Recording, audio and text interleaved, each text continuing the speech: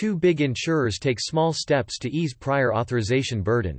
Written by Kevin B. O'Reilly. Published on September 18, 2023. What's the news? The country's #1 health insurer, United Healthcare, UHC, and another insurance giant, Cigna Healthcare, recently announced tentative steps to reduce the volume of care delaying, time-wasting prior authorizations they require. Starting this month, several United Healthcare plans will start eliminating the prior authorization requirement for many procedure codes that the insurer says account for nearly 20% of its overall prior authorization volume. The company also said that next year it will implement a Gold Card program allowing those who qualify to follow a simple administrative notification process for most procedure codes, instead of prior authorization. Cigna, meanwhile, said it is removing nearly 25% of medical services from prior authorization requirements. The insurer's efforts begin to reduce the overwhelming volume of prior authorization requirements that are threatening patients' health and wasting valuable healthcare resources, said AMA immediate past president Jack Resnick, MD. The actions taken by UHC and Cigna appear to be a step in the right direction and in line with components of the consensus statement, PDF, to improve the prior authorization process, which was agreed to by insurers in 2018, added Dr. Resnick, a San Francisco Bay Area dermatologist. As we evaluate the real impact of these changes, we remain cautiously optimistic that patients and physicians will begin to feel some relief from the prior authorization burden under these plans.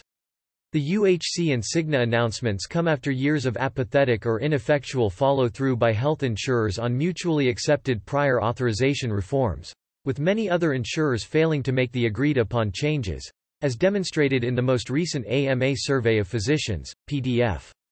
Dr. Resnick said the AMA is careful not to confuse positive developments with major progress, noting that prior authorization remains a major obstacle to timely and necessary care for our patients and an overwhelming burden to physicians. UHC's recent implementation of an advance notification program for non-screening gastroenterology endoscopies supports the AMA's cautious response. While the program only requests that physicians submit supporting documentation to the insurer and does not result in medical necessity denials, it still increases administrative hassles for practices. Moreover, UHC will be using the data from this program to determine eligibility for its Gold Carding program in 2024, suggesting that these endoscopy services may be added to the insurer's prior authorization list. Start quote. Fixing prior authorization is a critical component of the AMA recovery plan for America's physicians. Prior authorization is overused, and existing processes present significant administrative and clinical concerns. Find out how the AMA is tackling prior authorization with research, practice resources and reform resources. End quote. Why it's important. While payers often claim that prior authorization requirements are used for cost and quality control, an overwhelming majority of physicians report that the protocols lead to unnecessary waste and avoidable patient harm. 1/3 of the 1,001 physicians surveyed, PDF, by the AMA in December reported that prior authorization has led to a serious adverse event for a patient in their care. More specifically, the AMA survey found that these shares of the physician respondents reported that prior authorization led to a patient's hospitalization, 25%. A life-threatening event or one that required intervention to prevent permanent impairment or damage, 19%.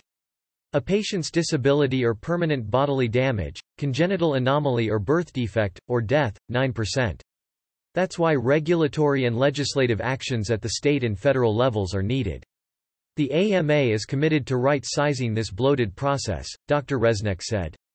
In line with the consensus statement, the AMA is urgently working on all fronts for further reductions in prior authorization volume, as well as other critical steps, including protections for patient continuity of care, gold carding programs for physicians, and improved transparency and automation.